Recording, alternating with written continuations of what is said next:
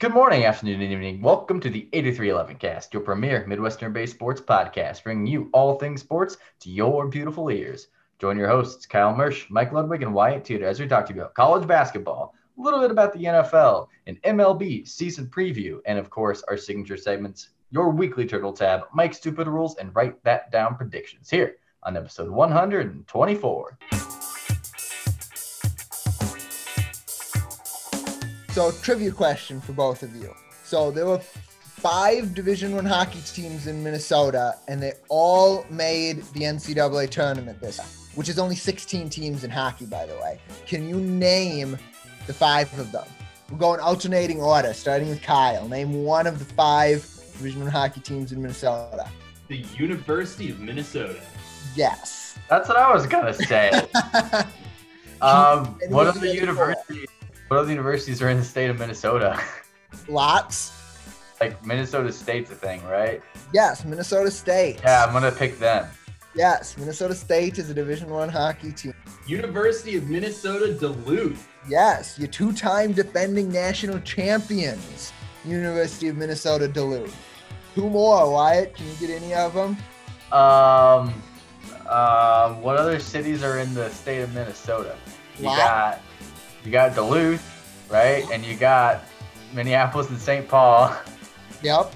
I don't know any other colleges in Minnesota off the top of my head. So Wyatt gives up. Kyle, can you name out of the other 2? Their mascots are the Huskies and the Beavers, if that helps. Actually doesn't really help. I want to say, so the first thing that comes to my mind is Minnehaha, but I know that that's a high school. Yes, Minnehaha Academy is a high school. They have a really good basketball program. Number 1 recruit. That's where Jalen Suggs came from last year. And that's where Chet Holmgren, he's the number 1 recruit in the nation this year. For the next recruiting cycle is coming out. Minnehaha as well. I feel like if you say one of that, but I don't know. You have the Bemidji State University Beavers in Bemidji, Minnesota. Yeah. And you have the St. Cloud State University. St. Cloud University rings a bell. The other one, I had no idea. Yep. So, also, fun fact, 3 of those 5 are actually in the Final Four. So, 3 of the Final 4 hockey. The Frozen Four. Frozen Four, yes.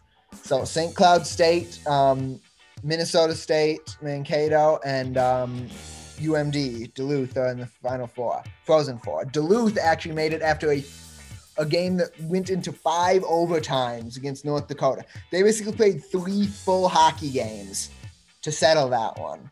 Longest game in NCAA tournament history.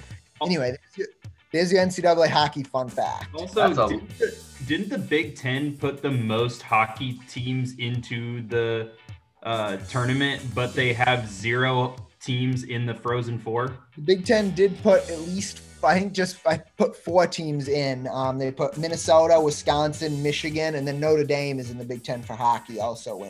But you also have to keep in mind that with that, both Notre Dame and Michigan had to withdraw due to COVID before playing a game. So that really doesn't help when 2 of your teams get eliminated without playing.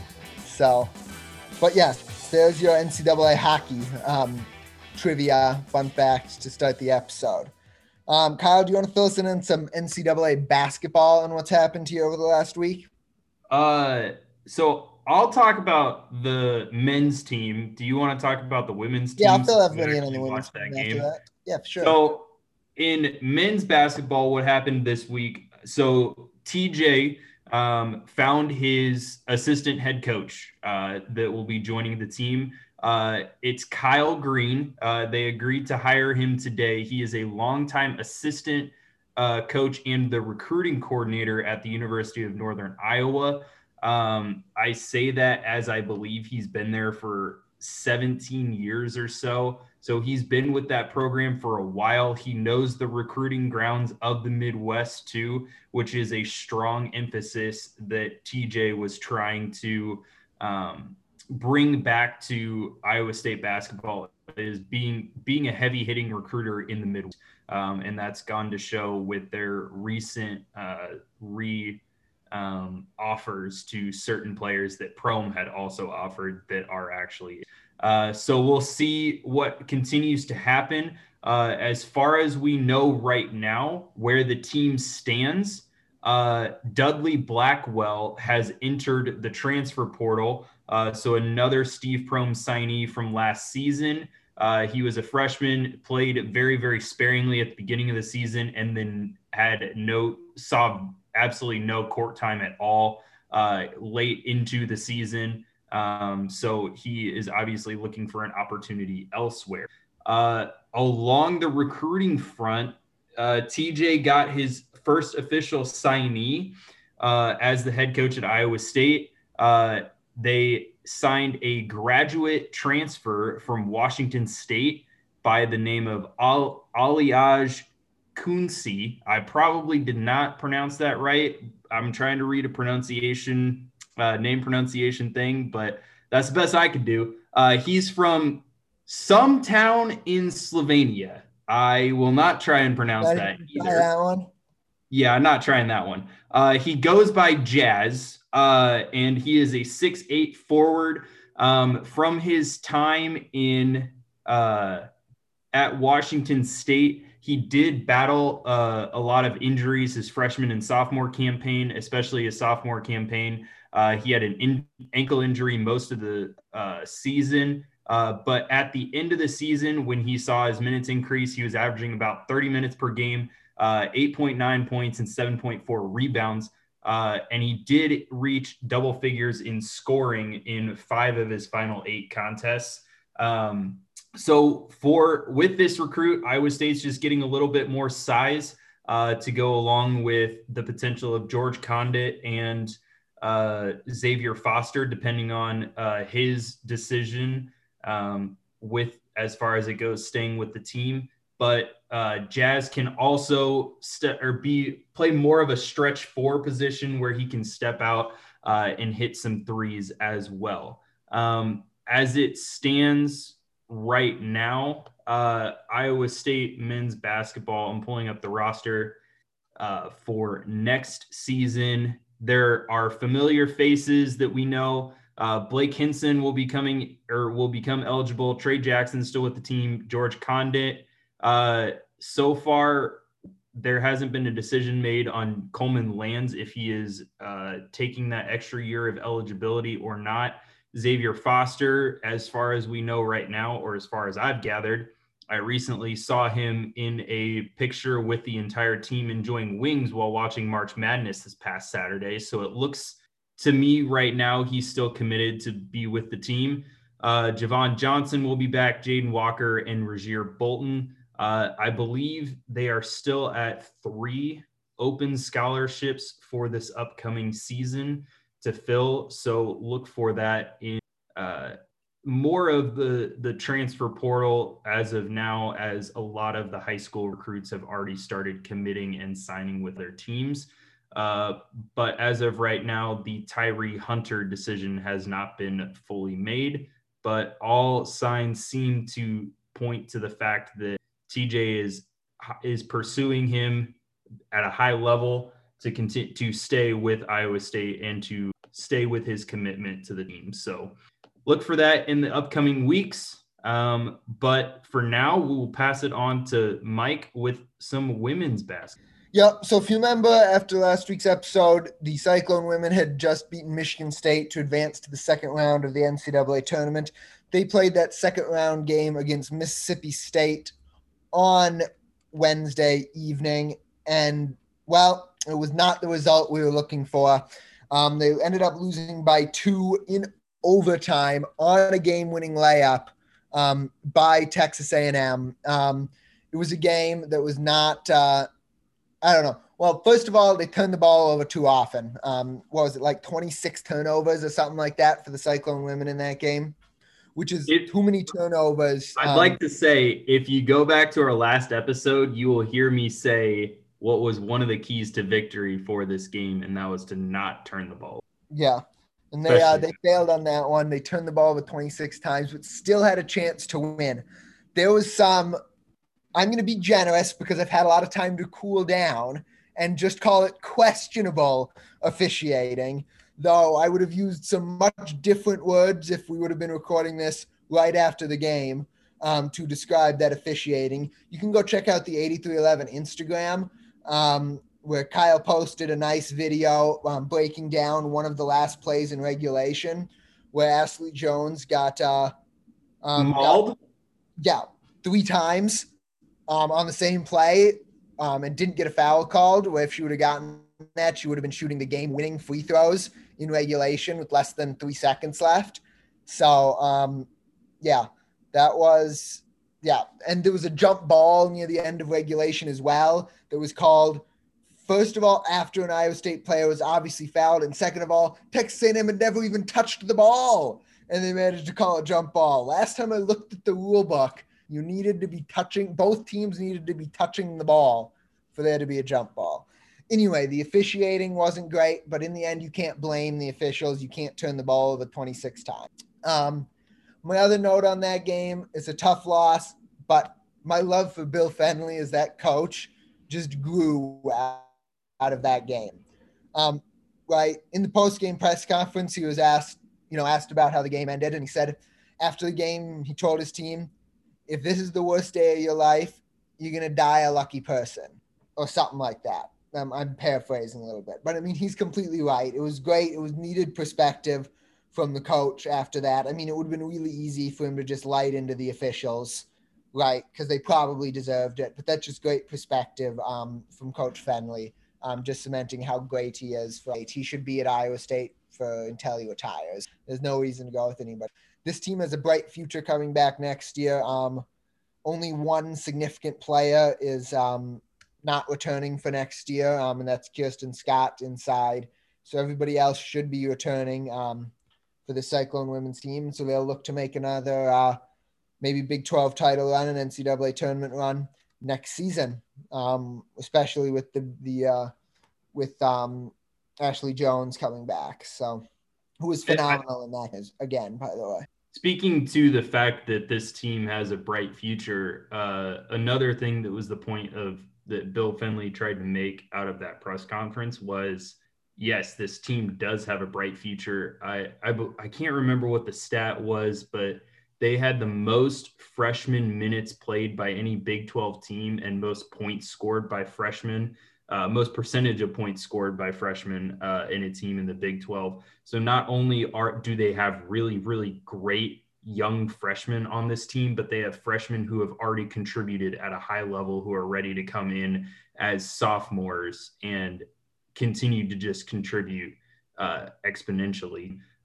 It's obviously going to be led by Ashley Jones, and it's her team going forward. But when I was watching the games, I'd be remiss to say that Emily Ryan is not like the point guard for this team of the future. She has great court management. She's one of those floor generals, a little bit reminds me a little bit of Monte Morris, being able to see the court really, really well and distribute the basketball at a high level. She will need to limit her turnovers. That was something that Monte was very, very good at, obviously, at Iowa State, but it'll be something to watch going forward.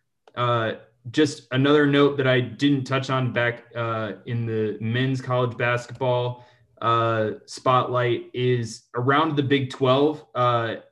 Things might be a little bit easier on TJ in his first season. OU's head coach decided to retire Lon Kruger after being in the game for a very, very long time. One of the ambassadors for Coaches Against Cancer. He decided to retire after a long career. So OU is looking for a new head coach. And then Shaka Smart left Texas. You might recall how a lot of people were calling for Shaka Smart's job after their first round exit. Only stupid people. Abilene Christian. But a lot of people thought that the reason he ended up leaving was more of a mutual agreement to part ways that was a speculation, mutual agreement to part ways between the university due to the level of his buyout and how much they had to spend already on their football coach to buy him out.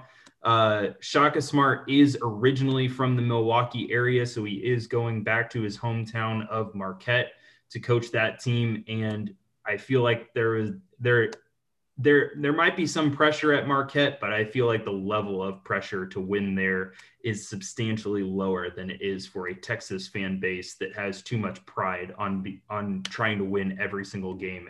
Yeah, good choice for him. I support that decision from Shaka Smart. They got great facilities at Marquette. So they do.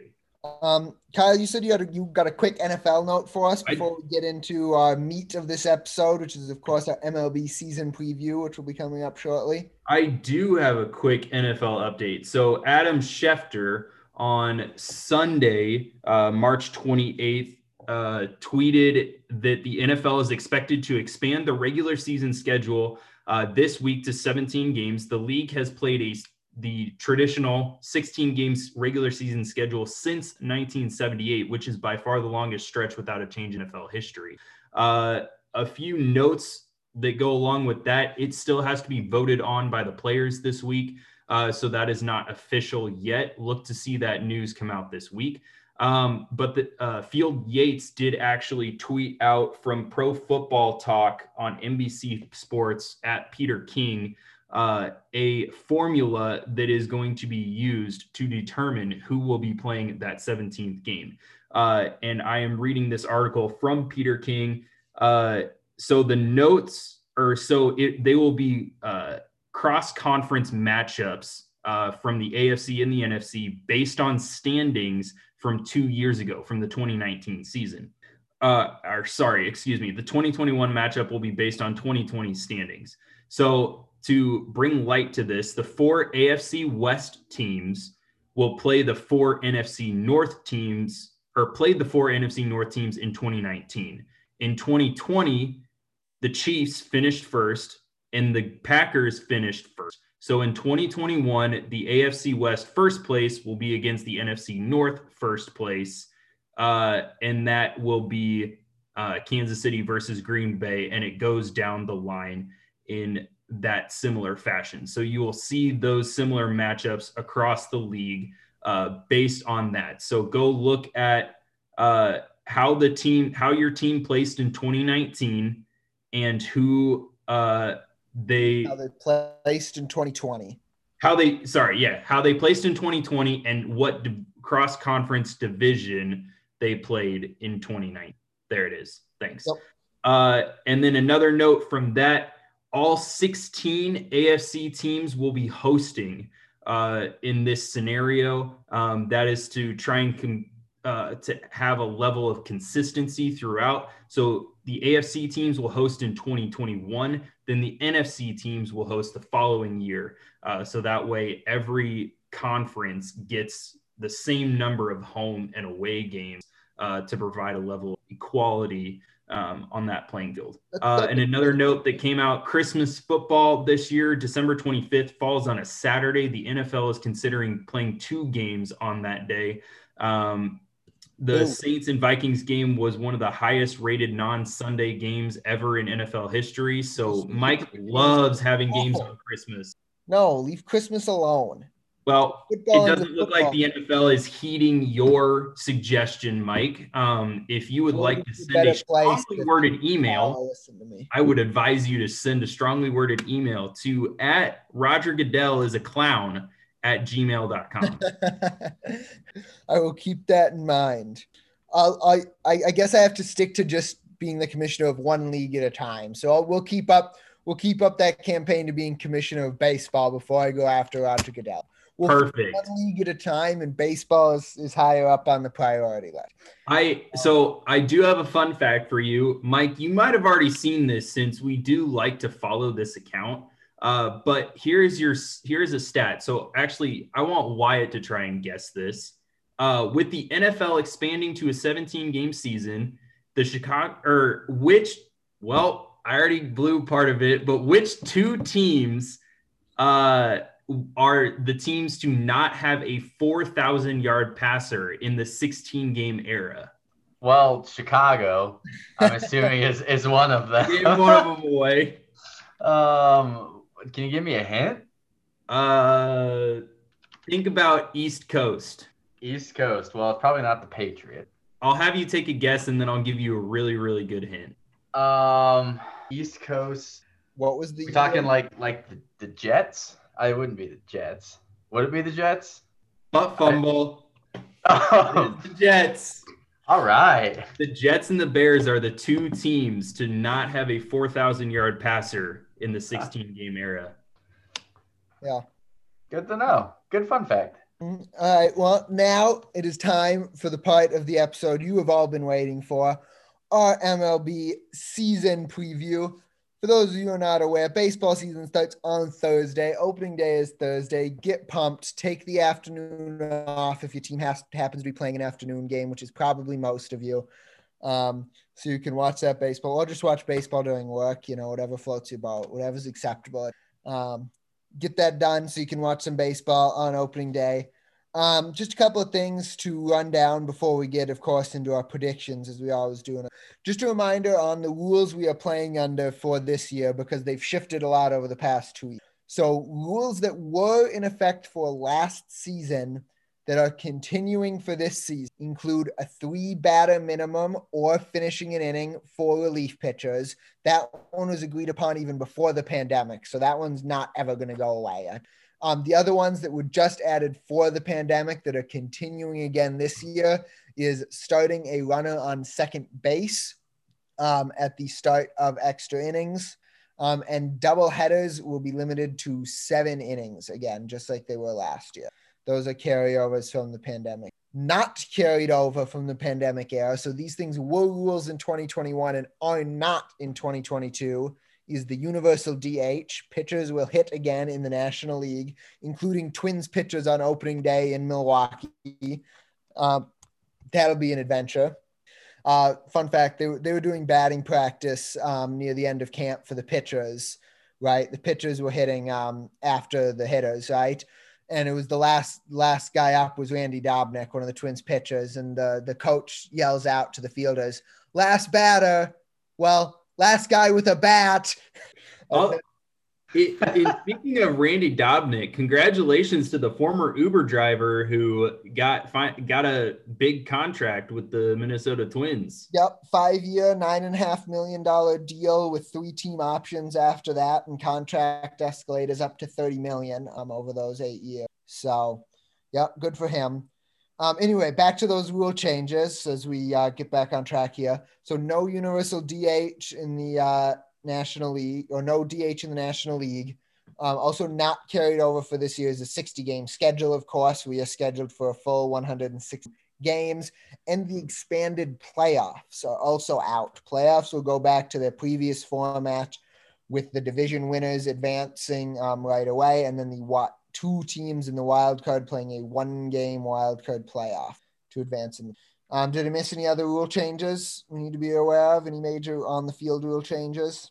The other thing that the MLB announced this week is that they're going to be cracking down on pitchers using foreign substances, things like pine tar, et cetera, to increase their spin rates. I'll read the post from Jeff Passan, who is a contributor to ESPN as a baseball analyst. So he writes, MLB's attempt to crack down on foreign substances are outlined in a memo attained by ESPN. Among the plans are increased monitoring by compliance officers, inspections of baseballs taken out of play that will use a third-party lab to check for substances, and spin rate analysis.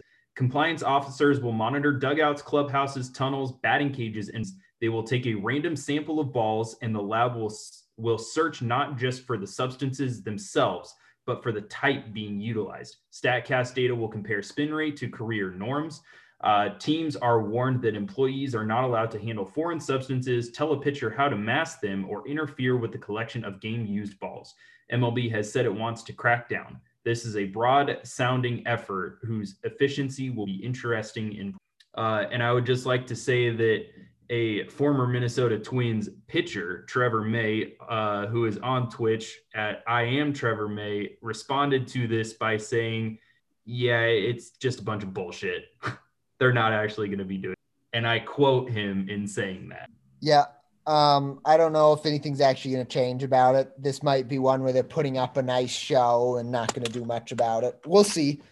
Because I mean, it's gotten to the point where it's pretty blatant. I mean, Again, it's not something I'm super concerned about as long as everybody has a level playing field. Enforce it or don't. Just don't selectively enforce it, and I'm fine with it. I mean, yeah, that's sort of what I would say. Pitching isn't dominant enough that it's a big enough problem that you have to crack down on it, but I'm also not opposed to you doing it as long as you do it. Anybody else have anything they want to add before we get into our deep dive predictions? All right. Do we want to start in the National League? Because, Wyatt, I want to give you an advantage to get your league out first, so maybe you'll be better in the first half of our predictions. Are you sure about that? Would you prefer to start in the American League? I mean, no, we can start in the National League. I just don't think that's a good reason to start in the National League. Okay. Well, so let's start in the NL East. We'll go east to west. NL East, just give me your division winner and why. Who wants to start? Kyle, you're going to start. Oh, okay. Well, I was prepping for the American League, but NL East. I think it's going to be a toss-up between the Braves and the Mets. They obviously have the best rotations, or at least starting rotations. I think it's going to come down to bullpen, so I'd give the edge to the Atlanta Braves. And Wyatt? I'm still torn whether or not I go for hot takes or I go for teams that I actually think might win. And I don't know what I want to do. I think the Braves is a safe choice. I don't know if there's much of a toss-up there. Yeah, we'll go with the Braves. I think they're the best team in that division. I think they'll be doing well again there this coming. Yeah, I'm also going to go with the Braves. I'm tempted to pick the Mets, but first of all, their pitching staff has always had trouble staying healthy, and second of all, they're the Mets, meaning something ridiculous is going to happen to them that's going to knock them around a little bit. They just seem to be a little bit snake bit here over these last 10 years as a franchise. So I am going to go with the Braves also. They haven't been the same since 2015 when the Royals absolutely obliterated them in the World Series. Yeah. Yep. So maybe Yoenis Cespedes will fall off a fence. I know he doesn't play for them anymore, but, those are the kind of things that get the Mets, players falling off fences. Is that what he did? I think so. Was that Martin Perez who hurt himself falling off a fence? Well, it's not. It wasn't the same as what was that Justin Verlander in the ATV accident a couple of years ago when he completely obliterated his shoulder. Yeah. So anyway, yeah, I'm going with Atlanta. Moving towards the West in the NL Central, Kyle, who do you got?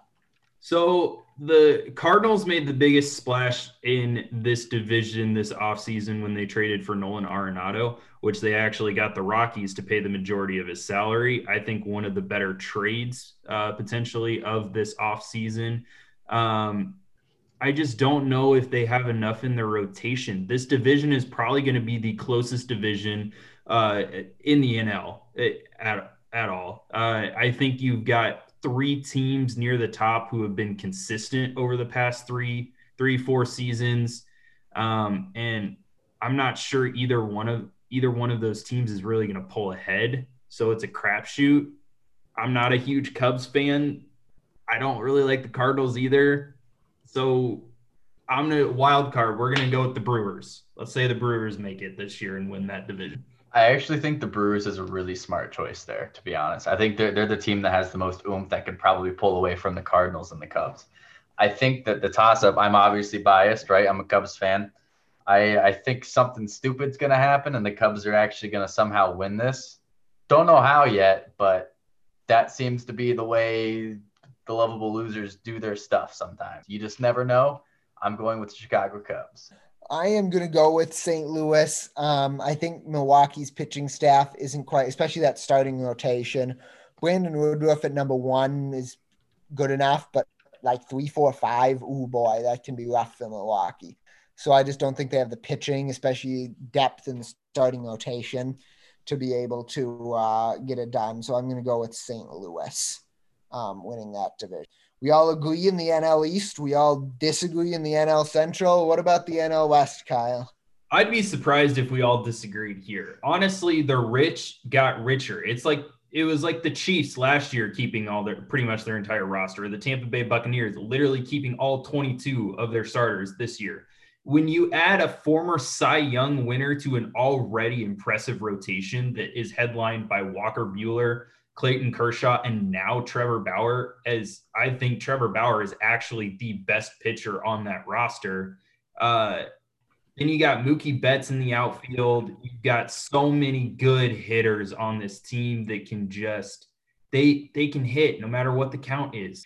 I think this might be one of the most fascinating races in all of baseball this year between the Dodgers and the Padres. The Padres are going all in on the next year or two with all the trades that they've made. I call it gambling, really, is what they're doing. They're gambling to win a World Series right now, because if you look at their next 5 years with their farm system, it's bleak. So they better win now.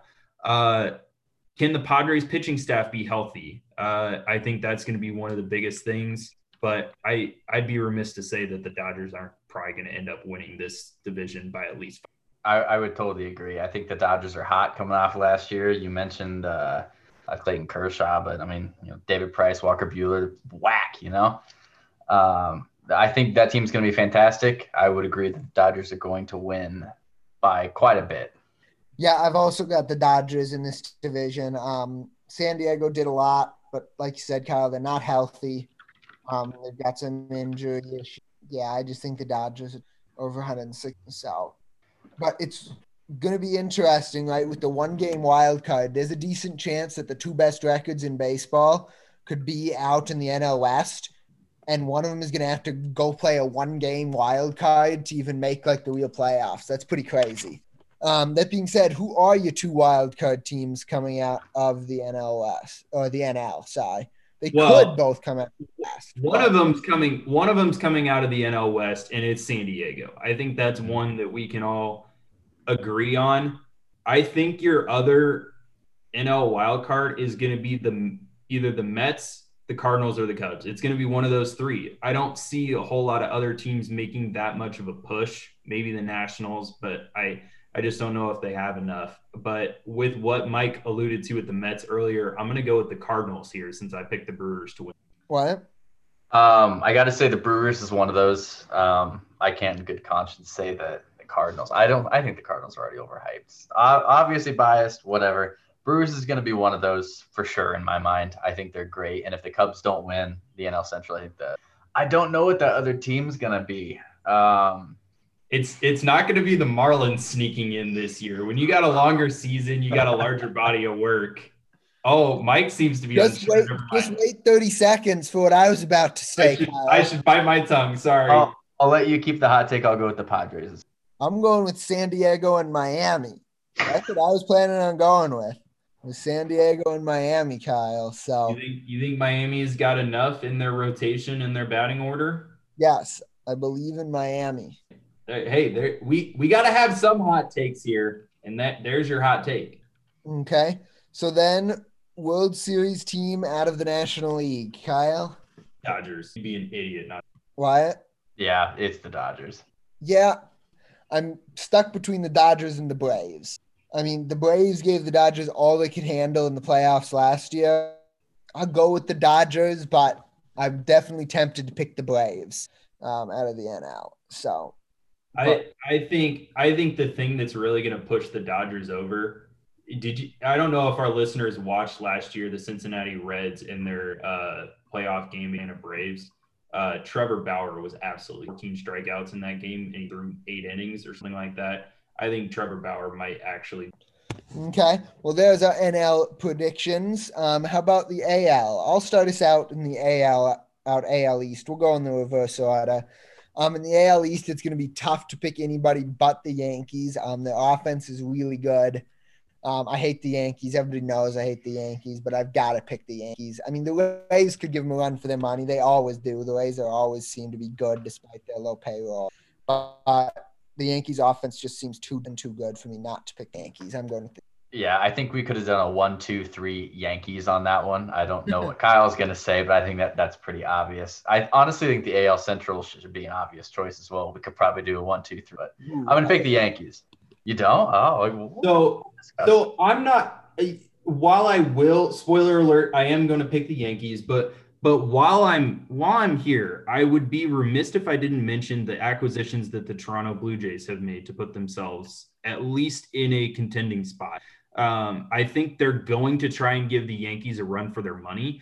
I think that if there are some key injuries, especially Stanton and Judge again for the Yankees, and let's say Garrett Cole gets injured, suddenly that Yankees team looks a whole lot more beatable than they currently are. Take you can say that about any team. Take anybody's best player. If anybody's no. But the reason why I say that is because when was the last time Stanton has played a full season? Judge was hurt last season as well. Spoiler alert, nobody plays full seasons anymore, Kyle. The days of Cal Ripken are over. I mean, all about Whit Merrifield plays every single game. Rest and recover, so Kyle. It is what it is, but I would say watch out for the Toronto Blue Jays. I think the Rays are done now that Snell is gone. I think they're significantly in the backseat now. I would love to see them really well this year. That's not something I ever thought of. That would be awesome. Kirby Yates is already hurt and might miss the year for the Blue Jays. That's a big blow out of the bullpen already. So that made me shy away from that. Going into the AL Central, which Wyatt said was a consensus, so I'm really interested into what let's just have Wyatt go first here. I'll go first. That's fine. I don't think it's as hard of a consensus. Like obviously the Yankees for the AL East. For the AL Central, how do you not pick the White Sox? I think they're going to do fantastic this year. You don't think so? Man, I want to hear what you have to say then, because I don't see any other. Explain the White Sox to me. You start. You got to explain these White Sox to me, because I'm going with the Twins, and I'll justify that later. But I'm going with the Twins. You explain why you're going with the White Sox. I mean, I just don't see how. I don't know. I just don't see any of those other teams. I think you guys are both biased against. I don't think I was going to say the Royals, but like how. It's just I can feel it. It's one of those things where I don't think it's going to do with the White Sox. Nobody else is that good in that division, to be honest. The Twins are great. They got a great pitch. Their depth of pitchers is great, right? I could be wrong. I'm not huge in the AL, but I just don't think y'all are going to do great. Like they've been rebuilding the past couple of years, and I think this is going to be their year to actually come out and do something. I could be way wrong. I think it's going to be the White Sox. I'm going with the Twins. I might be slightly biased, like Wyatt said, but I'm going with the Twins. And here's the main reason is two things: depth and experience, right? The White Sox starting 9 might be better than the Twins starting 9, but people are going to get hurt. And there is a significant drop-off in reserves between the White Sox and the Twins. And we already see it with Eloy Jimenez tearing his pectoral muscle, being an idiot in a spring training game, and is out 5 to 6 months. Eloy Jimenez was projected at a 4-WAR player. His replacement is projected at a 0-WAR player, right? Like their depth is just not there for the White Sox. Second of all, those projections are relying on big seasons from a lot of young players who could be in for sophomore slumps. Luis Robert, who everybody fell in love with last season, struggled down the stretch. And will he be the first 30 games or the last 30 games? What's it going to look like? Same with Andrew Vaughn at DH, right? Is he actually going to be good coming up right out of high A ball? Who knows? But it's not something I'm counting on. So that's why I'm going with the Twins. The Twins got the experience and the depth to take the division. I'm going with the Twins. I'm going with the Twins as well. And it is very apparent to me that if you look at the White Sox last year, I forget how many games left. They were leading the Central. They were leading the AL Central, and they squandered their lead. And choked. Hard to play baseball with 2 hands around your neck. They crumbled under pressure, and they did not show up and perform very well in the postseason. The Twins didn't either. But there's, like what Mike said, there is not a lot of depth with this White Sox team, and there's not a lot of insurgence of help coming from the farm either. Most of their notable players are here now, and they're trying to rely on them. They've got a rookie who's coming up, who's trying to fill the shoes of Jimenez, like Mike said. You lose a guy who's going to give you at least 275 probably, and probably at least a 25 home run in a year, if not more. He is that guy for you. I don't I don't see this team. This team got significantly worse in the outfield and left field now that Jimenez is out. I'm not in love with their 4 and 5 starters in their rotation. I think you're going to get very, very minimal help from them. The top of the rotation, sure, but I think the Twins have more depth top to bottom in their rotation, and I venture to say that the Twins have the better bullpen as well, and I think that will work itself out too. And the bullpens win championships. I stand by that. You have to have a good bullpen to be able to balance your starting rotation. Look at what happened to the Rays. They pulled Blake Snell, and then their bullpen gives it. Now, granted, they're going against the best team in the MLB, the Dodgers, but I think the Twins have a lot of experience here that the White Sox don't, and no one else is going to be able to catch the Twins as they probably try and hit another major league record home. So I want to slightly clarify my position. When Mike brought up Luis Robert, that reminded me they have those up and coming stars, right? Like you said, they might be in a sophomore slump between him, Tim Anderson, Yoan, what's his name, Moncada. Moncada and Anderson are not in sophomore campaigns now. No, they're not, but I'd still say that they're, up and coming stars. They would still be within that class of, like you said, relatively inexperienced, however, could have a huge. I just think there's going to be some firecracker that goes off, and the White Sox are going to be good for 1 year and then be bad for another day. Could be. We'll see. It'll be a fun division to watch. It is a long season. Yeah, a lot of baseball. The Indians, if they can pitch still, certainly won't be out of it, and the Royals are up and coming. I mean, I think the Twins and White Sox are definitely the best 2 teams, but the Indians and Royals, especially the Royals, will not be as bad as they were last year. So moving out west to the AL West, another interesting division. What do you do with the AL West? And is this the year that Mike Trout and the Angels are finally able to make the playoffs? Oakland, are they able to and make the playoffs again? Houston is still out there. Are you removed from their cheating scandal? They're still going to get booed relentlessly now that fans are actually back in the ballpark. To me, this is the toughest one to predict. Houston, I guess. I don't know. I'm a pick Houston. I mean, they can still pitch. I know Verlander's hurt. He won't pitch all year, but I'm picking him.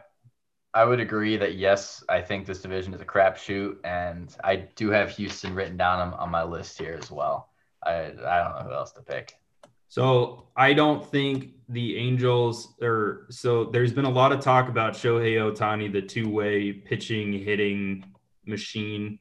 I don't think he's going to end up pitching the whole season. I really don't. And I don't think Mike Trout, who's one of their best offensive players, I think he and Rendon probably aren't going to play a full season, and they're going to get too far behind because I do believe they're going to get hurt early in the season.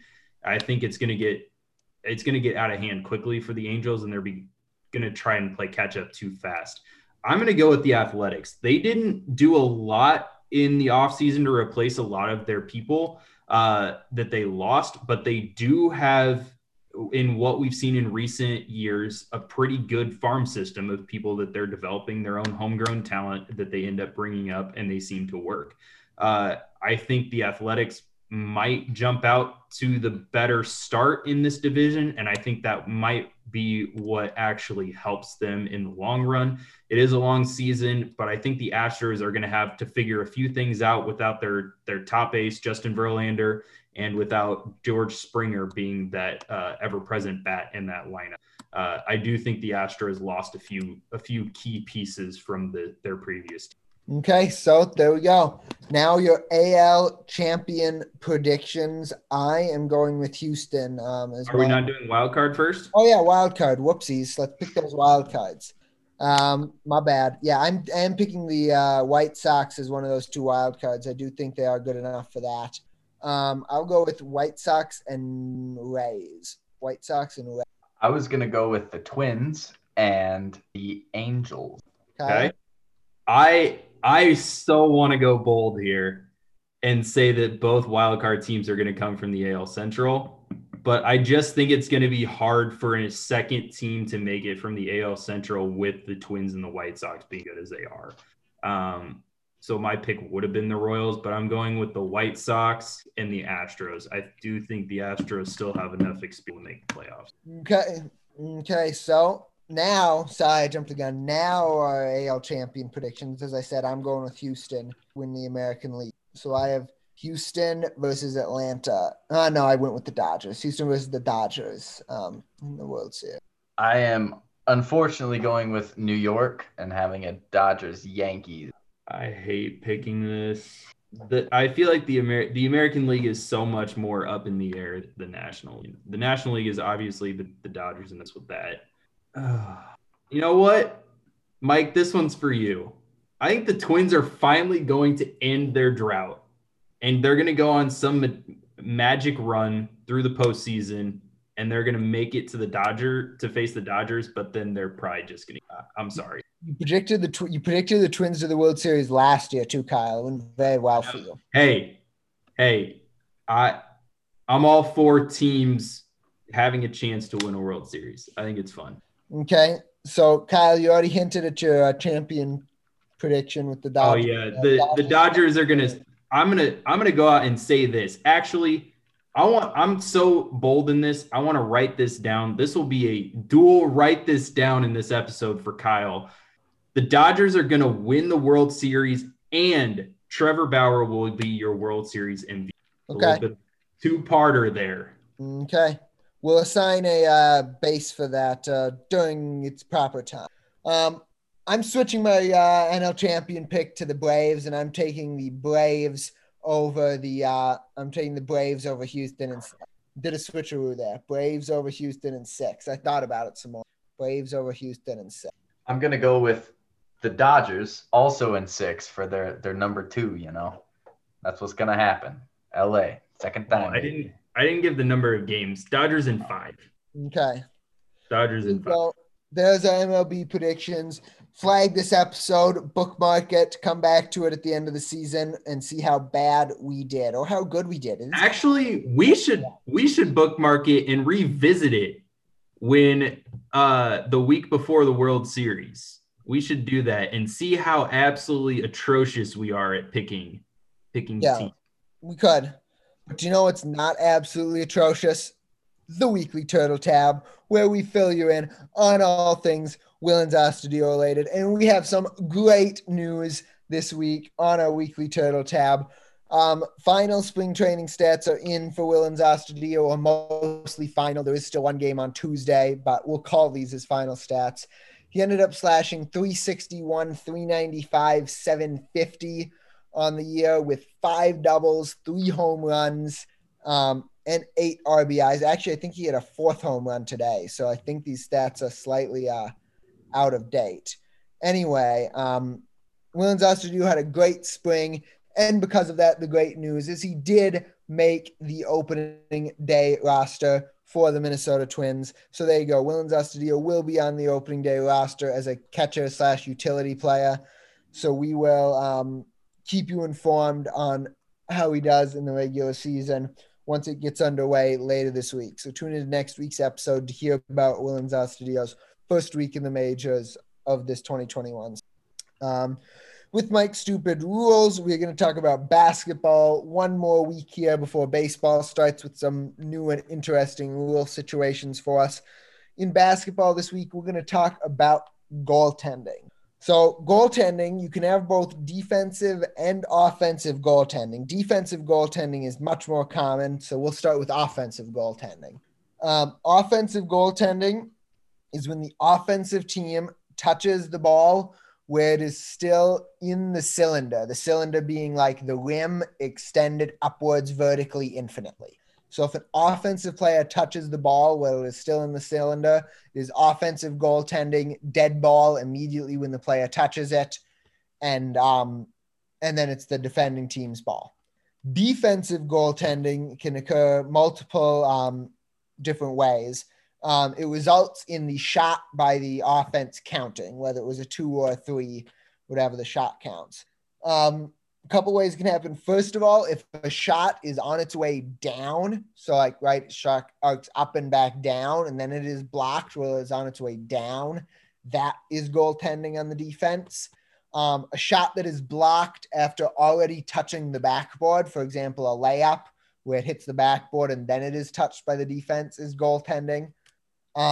if a defensive player sticks his hand up through the hoop to block the ball, you can't do that. You can't go up through the hoop. That would be goaltending. The defensive player can also not touch the net, rim, or backboard while trying to block a shot. If you touch the net, rim, or backboard while trying to block a shot, you will also be called for defensive goaltending. Are there any other defensive goaltending situations that I missed? I think that covers them all without actually looking at the. Yeah, that is goaltending in college basketball. I have a question, Mike. Yeah, what's up? I know football has something similar where a point can be awarded without actually being scored, like what happens in goaltending. Does hockey have something similar to that? Yes. It's rare. Most often it happens late in games with empty net situations. If there's an empty net situation and there's just like an egregious penalty that prevents a team from getting a shot off at the empty net, the referee can choose to award a goal as opposed to the minor penalty that it otherwise would have been. So that'd be exactly like NFL's palpably unfair act clause, where an official can also award a point for something palpably unfair. Yeah, if a guy's about to shoot from halfway in the offensive zone at an empty net and you slash the stick out of his hand, the official's just going to give him the goal. So, yeah, that can happen in the NHL as well. Cool. As we talked about earlier, we made a bunch of predictions. We do this every week, and I write that down, predictions segment, and then we hold ourselves accountable. In our accountability session this week, we have 3 predictions coming off the board. First one off the board is from me. I predicted at the start of the offseason that there would be no DH in the National League in 2021. We're too late for that rule change to happen. So for that, I get a ding. I also predicted that La Tortuga Willens Astudillo would be on the Twins opening day roster, which, as we just talked about, he is. So for that, I get a ding. And the other prediction to come off the board this week was from Wyatt, who last week predicted that Kansas would beat Gonzaga in the Elite Eight. Kansas was knocked off in the round of 32 by UCLA, so that did not happen. It's hard to win a game in the Elite Eight if you don't even make the Sweet. Sorry, they were knocked off by USC. USC, sorry, my bad. Anyway, for that, Wyatt gets a nah. Do you want to know why they're called Jayhawks? Because they're really good at laying eggs. I see what you did there. Ha! Except not really. They're usually really good, except for the one time they predict they're going to be good. Dang it. Okay. Well, Kyle, before you put another prediction back up on the board, we will evaluate your first prediction from earlier in the episode. The Dodgers win the World Series and Trevor Bauer is the World Series MVP. That seems like it's a home run at this point to me. It has to be. However likely I think that it is. I mean, it has to be. It's so far away. But there's also the fact that there's so much star power on that team. Yeah, the World Series MVP, I'd say a triple if he didn't have the World Series MVP also in there. That pushes it to a home. Because it also depends on how many games like Bauer pitched in the previous series too. Like he might only be able to pitch one game in the World Series, and if it only goes 4 or 5 games, that might not be enough for MVP. Yep. All right. Home run. My next prediction, we're double dipping today, is that Whit Merrifield will have he will be +3 WAR on the season. Is this F WAR or B WAR?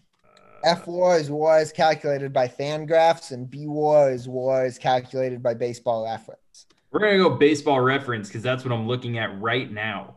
Okay. So since 2016. Whit Merrifield has been +3 WAR in 3 of those 5 seasons. Last year, he was only +0.8. Well, that's because WAR is a counting stat. So the longer a season is, the more you play, the higher your WAR gets to be. Right. So if you extend that over the full 160 games, I mean, he's approximately a 3 WAR player, a little under 2.5. So I'm saying he's going to be about average. What do you usually?